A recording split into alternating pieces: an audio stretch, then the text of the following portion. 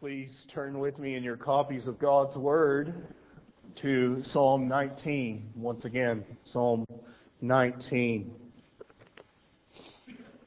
And this evening we're going to be continuing from the sermon that we heard this morning, and we'll be concluding this psalm. And last time we were together, we looked at verses 1 through 6, and we saw how God is revealed in the book of nature.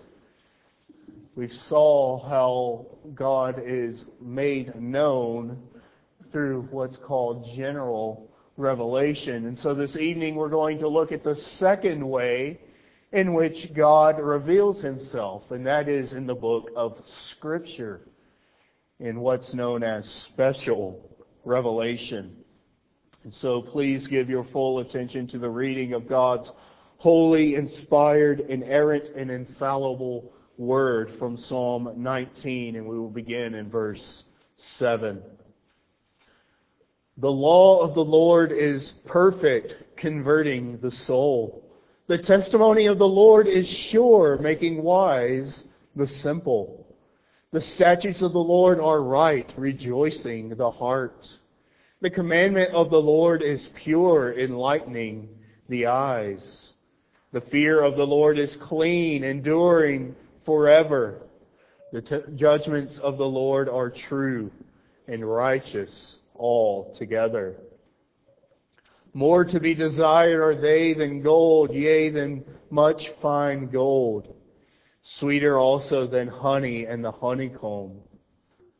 Moreover, by them is thy servant warned, and in keeping them there is great reward. Who can understand his errors?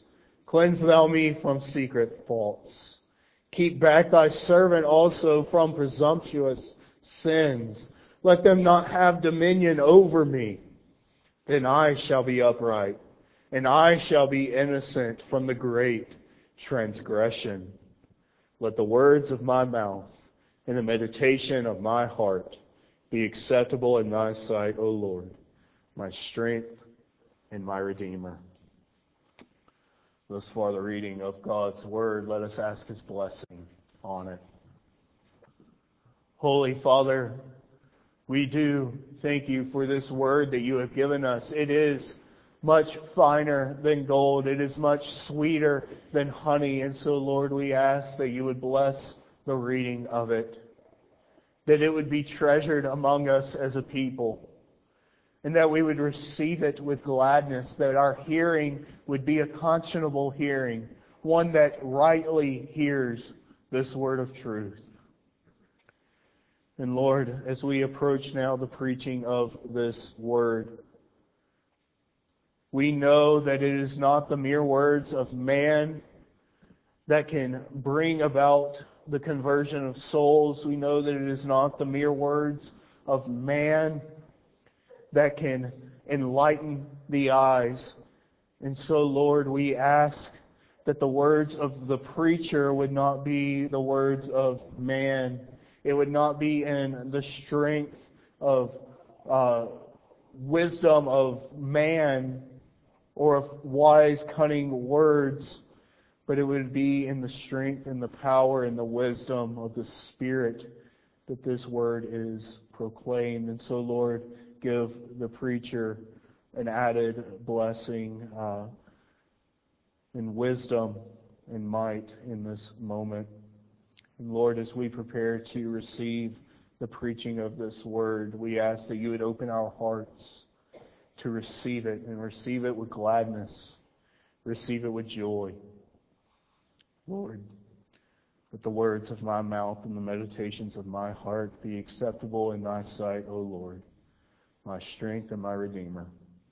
We lift these things up in Christ's name. Amen.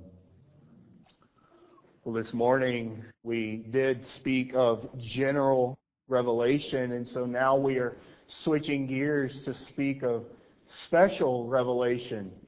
And you may have noticed that this morning I made mention several times, even in the discussion and the preaching on how God has revealed Himself in nature, we made mention several times of the absolute necessity of the Word. And I don't want to belabor that point, but that is of a prime importance.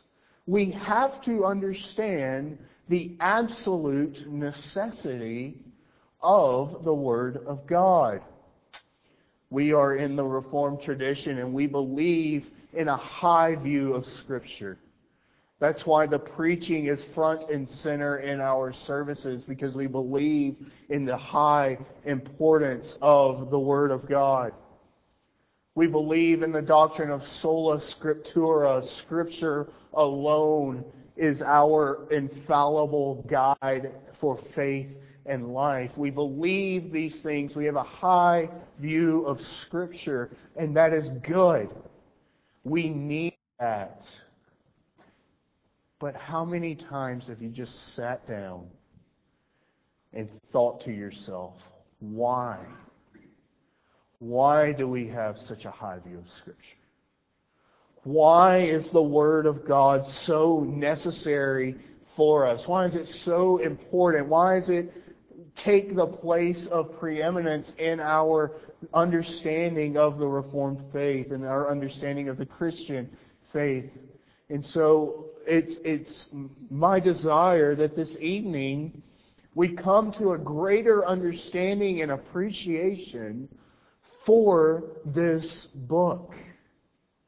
That it's not just we hold it in high regard because that's what our tradition teaches us.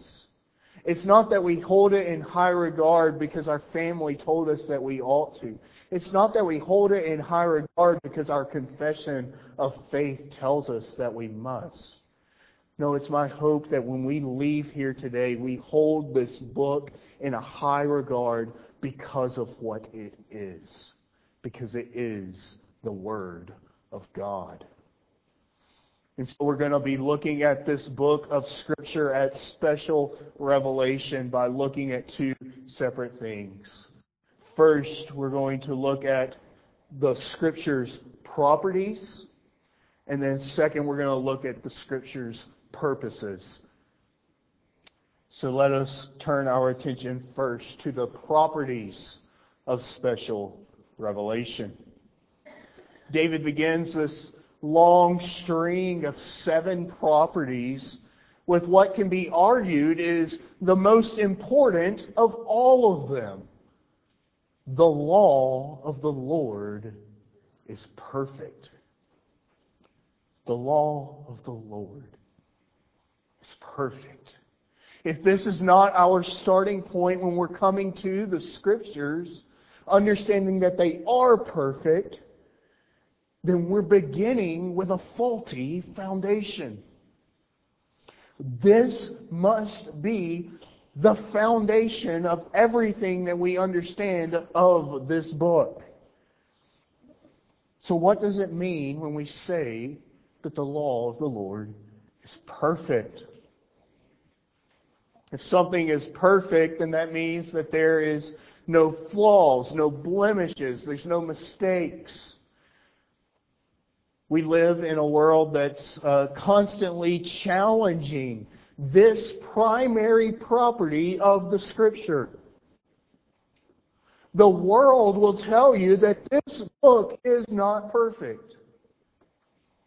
The world says that the Bible is simply an antiquated book that's written by men and it's full of errors and contradictions. Have you ever heard someone say that? Because I have many times. From the streets to the classroom at university to my own friends in their backyard. I've heard that argument countless times, and I'm sure that you will if you have not already. But it's funny that this lie keeps being propagated even though no one has been able to produce a single error or contradiction. They will continue to say that there are errors and contradictions in Scripture, but no single part of Scripture has been proven to be an error or a contradiction. But they'll keep promoting and propagating this lie. But we know that's not the case. And we know that because the law of the Lord is perfect. And it can only be perfect because of who wrote it. The law of the Lord is perfect because the source of the law of the Lord is perfect. God is the author of Scripture. Yes, men were instruments who were used to write down this word, but they were holy men that were carried along by the Holy Ghost, as 2 Peter chapter 1 tells us. It's God who wrote this word. It is God who breathed out this word. All Scripture is given by inspiration of God, as Paul tells us in 2 Timothy 3:16. And so this is why from Genesis to Revelation there is consistency, there's accuracy. There are no contradictions or errors because there cannot be. The source of Scripture is God Himself working through the pen of men by His Holy Ghost. And because He is the source, we know that Scripture is true. It's infallible. It's authoritative. It's clear. It's trustworthy. And it's been kept pure through all ages. Now I know that it may seem like I'm focusing heavily upon this first property, especially considering we have sin that we have to discuss. But the perfection of the law of the Lord is the fountain from which all the other properties flow. If we don't get this one right, then we don't get the others. And it's also the most pressing property concerning where we are as a society today. Some of you will find yourself in a situation where the perfection of Scripture is challenged, where people are actively trying to deceive you. Young people, if you go off to college, if you're already in college, or even if you just spend any time on social media, which I think is one of the worst creations ever, I can guarantee you that you will be presented with these lies of the world concerning the perfection of God, of the Word of God. But these deceptions and these challenges to the perfection of Scriptures, they're not just out there in the world. It's not just the universities in the world and the pagans that are propagating these lies. No, these challenges of the perfection of Scripture have crept into the church as well. And so all of you must be on guard against this. It's not just the world that is challenging it, but so-called theologians as well. And this comes in the form of ancient Near Eastern studies and evolutionary theories and even some forms of modern textual criticism that even denies the authorship of certain books of Scripture or the truthfulness that they were even written during the time period of scriptural accounts. There are those who claim the name of Christ who are questioning the perfection of the law of the Lord. Let that sink in. How can you claim the name of Christ but not hold fast to His Word? It's nothing more than a new way of Satan's lie, hath God said. The same lie from the garden is being perpetuated today, hath God said. Do not fall prey to these things. Hold fast to the teaching of the perfection of Scripture. Trust in the source of Scripture, who is God Himself, to be faithful and true.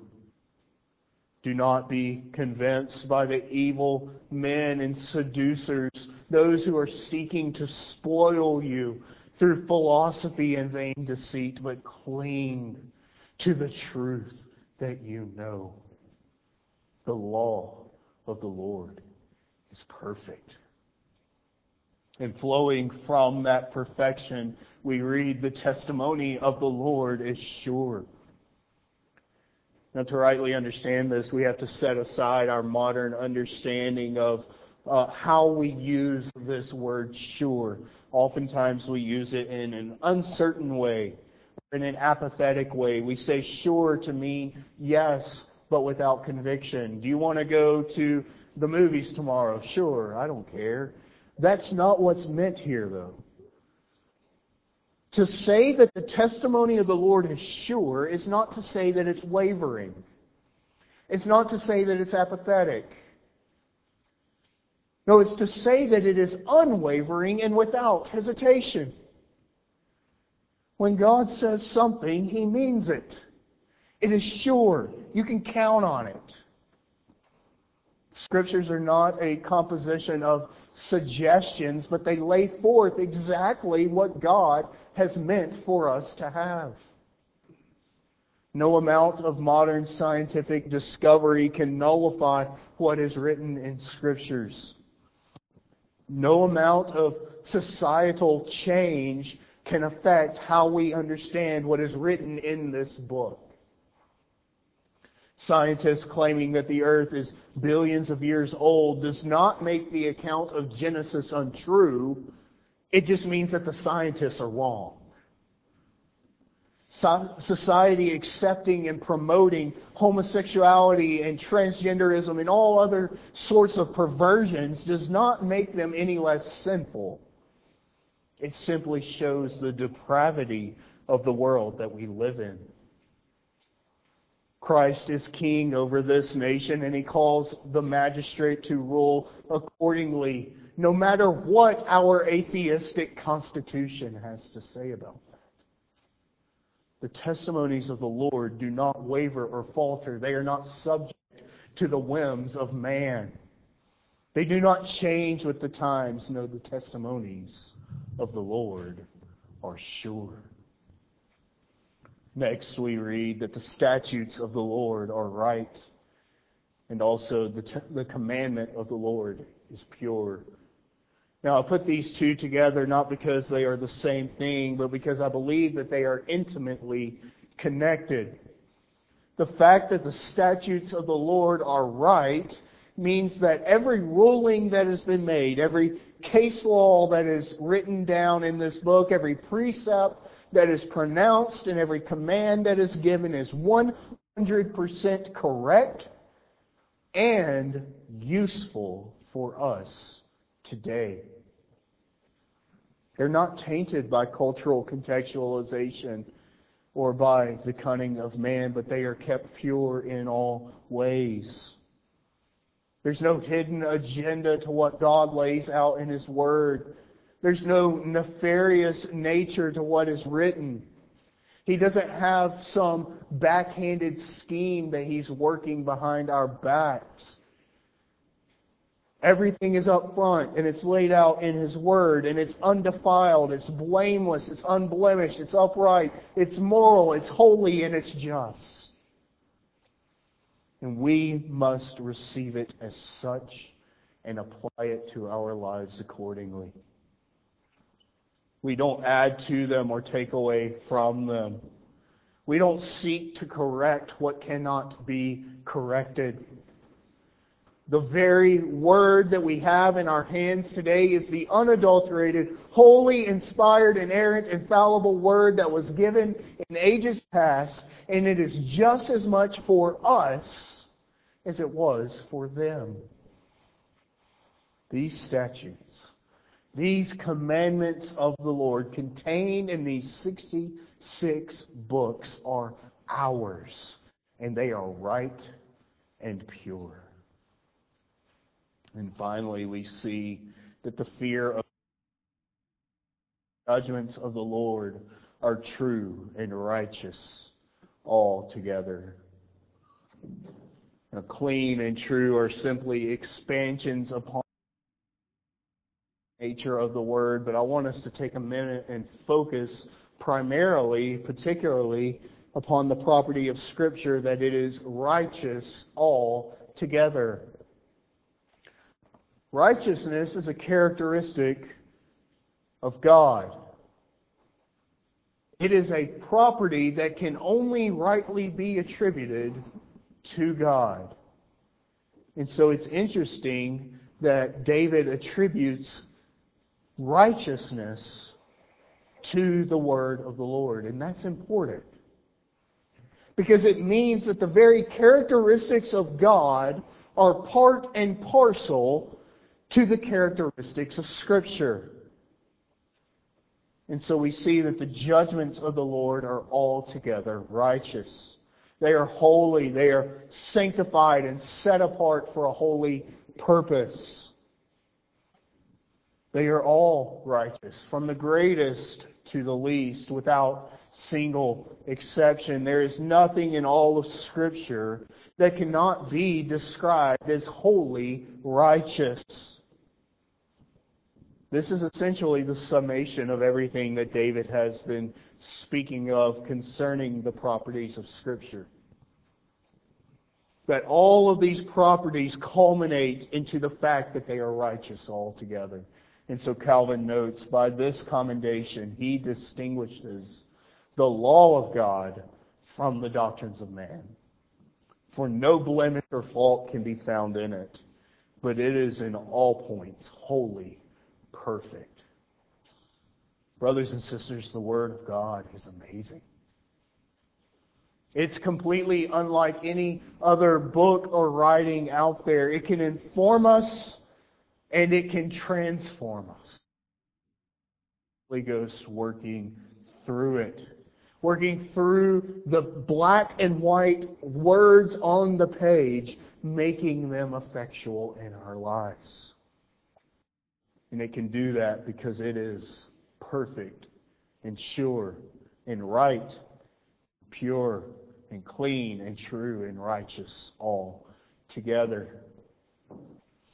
And what's even more amazing than that is that all of these properties in Scripture listed in this psalm ought to then point us to the Word incarnate, to Jesus Christ Himself, who is the living embodiment of this book, and in whom we have our salvation and hope.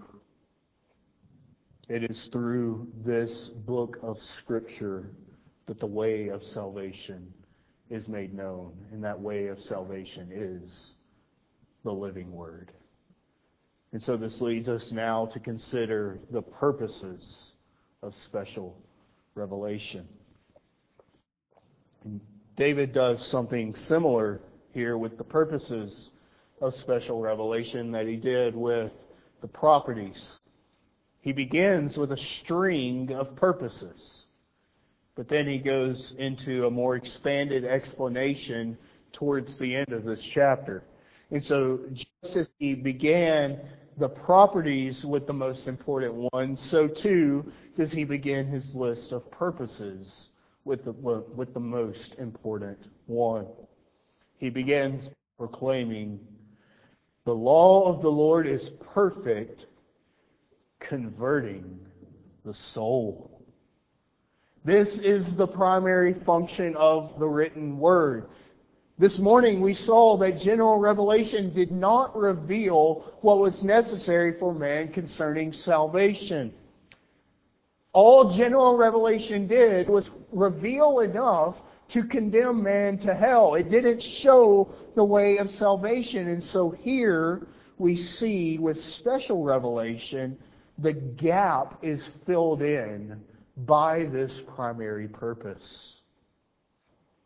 Where general revelation fell short, special revelation rises to the occasion. It's from the Word of God that we come to an understanding of how fallen into sin that we are and how we are in need of a Savior. It's in the Word of God that we learn of the sacrificial death of Christ Jesus, who took on the sins of His people, who died the death that we should have died, and on the third day He rose again from the dead, conquering death, hell, and the grave. And it's from the Word that we find 10:9, that if thou shalt confess with thy mouth the Lord Jesus, and shalt believe in thine heart that God hath raised Him from the dead, thou shalt be saved. Later on in that same chapter, Paul states explicitly the need for the Word. He says, "So then faith cometh by hearing, and hearing by the Word of God." This is the primary purpose of Scripture, to convert souls.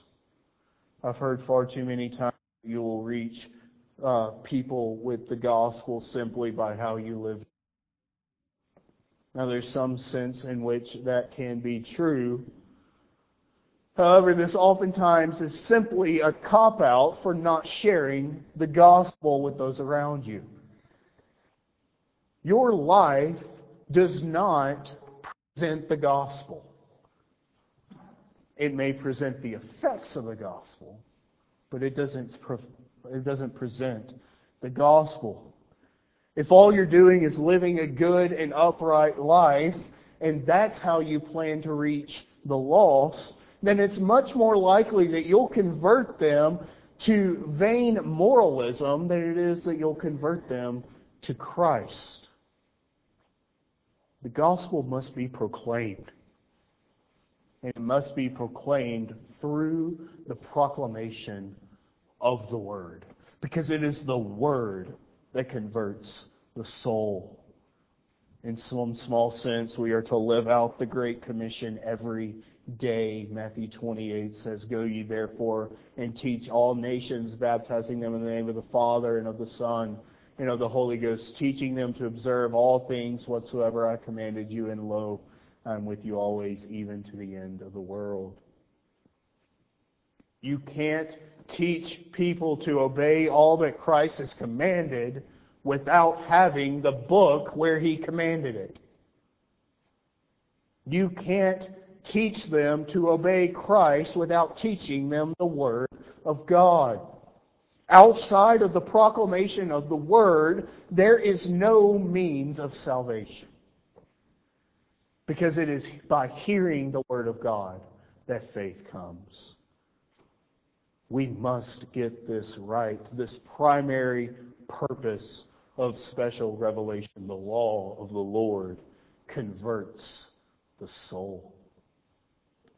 And just as with the perfection of special revelation being the fountain from which all other properties flow, so too it is with the purpose of conversion of souls. Out of the conversion of souls, all these other properties flow. The psalmist goes on to say that special revelation is given to us in the Scriptures to make wise the simple and to enlighten the eyes. This is an after effect of the soul being converted. It's only after the heart has been regenerated by the power of the Holy Ghost that the simple can be made wise and that the eyes are enlightened. The Word of God not only changes our outward actions, but it renews our minds. It alters the whole bent and purpose of our lives.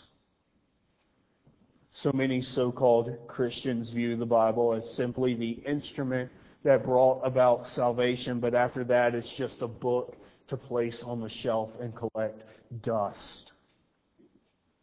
But that's not what this book ought to be for us. The Word of the Lord has continuing purpose in the life of a believer. It corrects errors. It instructs us in the way that we should go. It conforms us more and more into the image of Christ. And so if you are neglecting the in-depth reading of the Word in your day-to-day life, you are missing out on one of the primary means by which the Lord promises to grow and mature you in your faith. You're starving yourself of the spiritual nourishment that's found in the Lord. Have you grown stagnant in your spiritual walk? We all reach times where we kind of plateau, where we're no longer in that mountaintop experience, but we're also not in the valley of the shadow of death. We're just there. Is that who you are? If so, examine yourself and see if it's because you have neglected the Word. So many times in my spiritual walk, I've found that when I feel the farthest away from God, it is because I've neglected His Word the most. And so if that's you, seek to remedy that problem immediately. It's the Word of God that makes wise the simple and enlightens the eyes. And in that you will find another purpose of special revelation. The statutes of the Lord are right, rejoicing the heart. There's a joy that's to be found in the law of the Lord. Psalm 1 speaks of that righteous man who is Christ Jesus being the one who delights in the law of the Lord. And if you are in Christ Jesus, then that righteous man is you as well. You are to find your delight in the law of the Lord, because it's in His most perfect law that He gives you that delight. So often we can approach the Word of God with a sense of annoyance or even disdain that we have to read it. We view it as a chore and not a blessing. I've found myself before even being angry that I had to spend time in the Word instead of going and doing other things that I wanted to do more. And that's sickening. If you find it difficult to come to the Word and to truly find joy in it, then cry out to the Lord that He would remove that sin from your heart and that He would cause the Word to bring rejoicing in your heart. We ought to be able to sing and not just say the words, but truly sing and mean it. The words of Psalm 119M that we sang earlier. Oh, how I love your law. It is my study all the day. We must find our joy in the Word of the Lord. And then the last in the string of purposes is that special revelation endures forever. There will never be a moment in human history in which the revelation of God is stripped away and man is left with only general revelation. The Word endures forever. No scheme of hell set out to destroy or dismantle the Holy Scriptures prosper, because the Lord has promised that His Word will stand forever. The grass withereth and the flower thereof falleth away, but the Word of the Lord endureth forever. Now why is this, the fact that the special revelation endures forever, why is this a purpose of special revelation and not a property? Well, I think there's a reason why I put it here. And it's because the Word going forth continually is not just something that it is. It's not just an everlasting Word as being something within it. No, the Word going forth continually is its purpose. Special revelation has always been intended to endure forever and ever. It was always intended to speak to people in all ages of human existence. This is the purpose of special revelation, that it goes out, it goes forth into all ages, in all places, into all peoples. And so this ought to bring great comfort to our souls. It ought to comfort us to know that the Lord is faithful to preserve and promote His Word throughout every generation. And so Spurgeon writes, the revealed will of God is never changed. Even Jesus came not to destroy, but to fulfill. And even the ceremonial law was only changed as to its shadow. The substance intended by it was eternal. when governments of nations are shaken with revolution and ancient constitutions are being repealed, it is comforting to know that the throne of God is unshaken and His law unaltered. As this world descends into chaos, as this government becomes more and more hostile towards us, it ought to comfort us that it ought to excuse me. It ought to comfort us to know when everything else is in constant flux that our God stands forever. But here in our text, David makes a shift in how he speaks of the purpose of special revelation. And so he begins the shift by speaking of the equipping and nourishing aspect of the Word. More to be desired are they than gold, yea, than much fine gold. Sweeter also than honey in the honeycomb. There's nothing in this world that is to be desired more than the living and active Word of the Lord. It's the Word which is a lamp unto our feet and a light unto our path. It's the Word which is our offensive weapon to fight the war against principalities, against powers, against the rulers of the darkness of this world, against spiritual wickedness in high places. And nothing feeds us spiritually like the Word of the Lord. We're told to not be simply content with the milk of the Word, but to feast on the meat of the Word. And that's through diligent study of doctrine found in the Scriptures that we grow and mature and develop. This book, this Word of God, this Scripture is our meat all the day long. As I mentioned earlier, the times where I found myself in the most plateaued state in my spiritual life, the times where I felt the most distant from God, are the times that I have been so distant from His Word.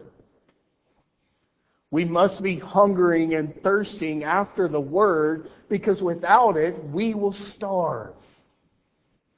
It's our food. It's our nourishment. Special revelation ought to equip and nourish us in our spiritual life. But special revelation is not just for equipping and nourishing, it's also for convicting and sanctifying. Moreover, by them is thy servant warned, and in keeping them there is great reward. The Word must be our mentor. It must be our teacher, penetrating our hearts and showing us our faults. In 2 Timothy chapter 3, Paul tells us that Scripture is profitable for correction. We must be willing to listen to the correction of the Word and to heed its call, lest we stumble and fall from the way. And in doing so, in heeding the call of the Lord and in keeping the law of the Lord, there is great reward. Now, I need to be careful because it could easily turn into a works-based thing. This isn't a reward of salvation. We know that salvation is not by works, but is by grace alone. So we know this reward cannot be the reward of salvation. But it is a reward of blessing which is only found in the obedience to the Word of God. There are true blessings that the Lord has ordained for us in this life, which come through the faithful, Spirit-wrought obedience to this law. And part of that reward is closer communion with our triune God. As you communicate with the Lord in prayer, He communicates to you in His Word, and that builds your relationship. That strengthens your communion. That is part of being sanctified. And all of this truth about special revelation, about the Word of the Lord, warrants a response from us. And so David gives that response as we see the words of Christ on these pages as he relied upon the Lord and His Word through His time of humiliation. Who can understand His errors? Cleanse thou me from secret faults. Keep back thy servant also from presumptuous sins. Let them not have dominion over me. Then I shall be upright, and I shall be innocent of the great transgression. Let the words of my mouth and the meditation of my heart be acceptable in Thy sight, O Lord, my strength and my Redeemer. This is Christ in His humiliation, taking on the sins of His people and relying upon the word of the Lord to get Him through that. Trusting that the Lord will not hold the sins against Him. Trusting that the Lord will keep him upright. Trusting that the Lord will keep him innocent of the great transgression. And so this ought to be our response as well. Absolute reliance upon the word of the Lord in all matters. The Scriptures are our ultimate authority in all matters concerning faith and life. They are absolutely sufficient for everything. We don't need to look to science or philosophy or the culture or anything else to correct what God has given. We have the Word of God. And so let this prayer at the end of Psalm 19 be your prayer. That the Lord would keep you from sin. That He would keep you innocent of transgression. And that everything you do would be pleasing in His sight. Brothers and sisters, I pray that we all learn to marvel at and love and take delight in the law of the Lord in a way that we never have before. None of us are perfect in this area. We all have room to improve, so let us never take for granted the special revelation that God has given us. And so the challenge for you this day going forward as you leave this place, love the law of the Lord. Meditate on it day and night. Rely on it to equip and nourish you, and thank the Lord for His special revelation. May we be known as a people of the Word. Let us pray. Heavenly Father God, we do thank You for this word that brings us the gospel of salvation. Let us never take this word for granted, but let us rely upon it in all that we do. In Christ's name, amen.